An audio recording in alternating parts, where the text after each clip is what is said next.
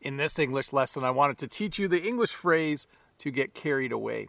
When you get carried away with something, it means you get so excited about it, you don't actually think straight. You start to do things you normally wouldn't do. Probably the best example of the phrase to get carried away for me would be when I go to the grocery store when I'm hungry.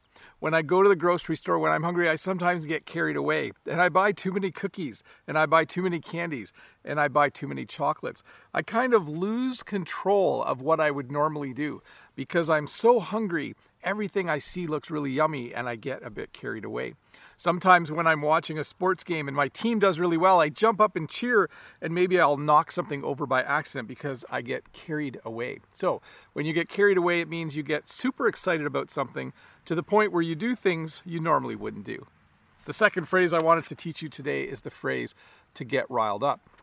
Now, this is similar to getting carried away, but in a bad way, in an angry way.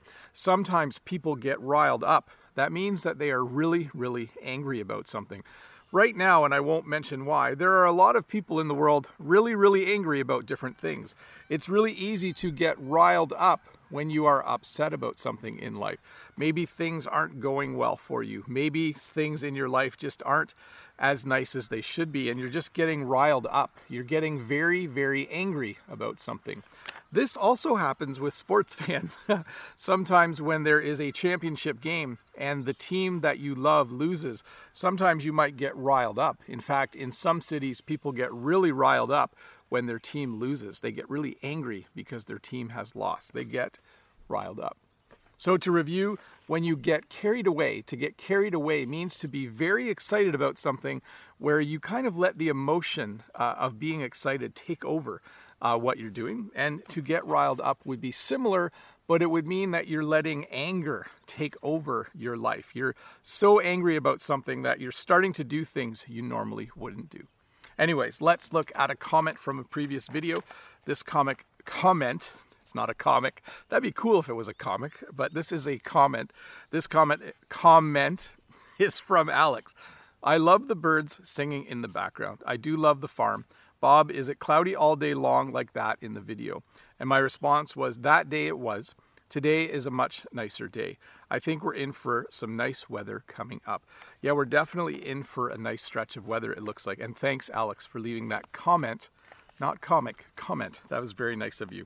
Yeah, it looks like we're into a good stretch of really nice weather, which I'm happy about because it's just nice to be outside when it's when you're in a lockdown like this. I'll tell you this, Jen and I went out today to get some groceries, and the world has a very different feel now than it did a few months ago.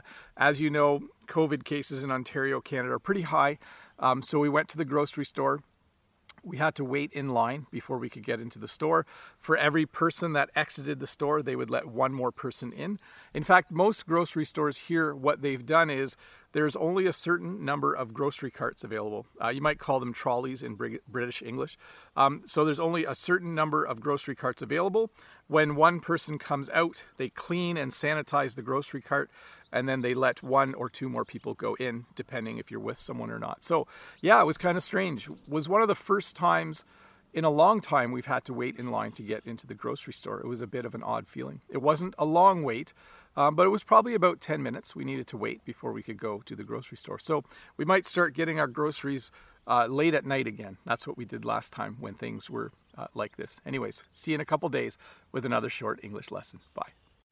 Hi, Bob the Canadian here. Thank you for listening to this English podcast lesson. If you would like to support me in the work that I do as an online English teacher, please visit patreon.com/BobTheCanadian.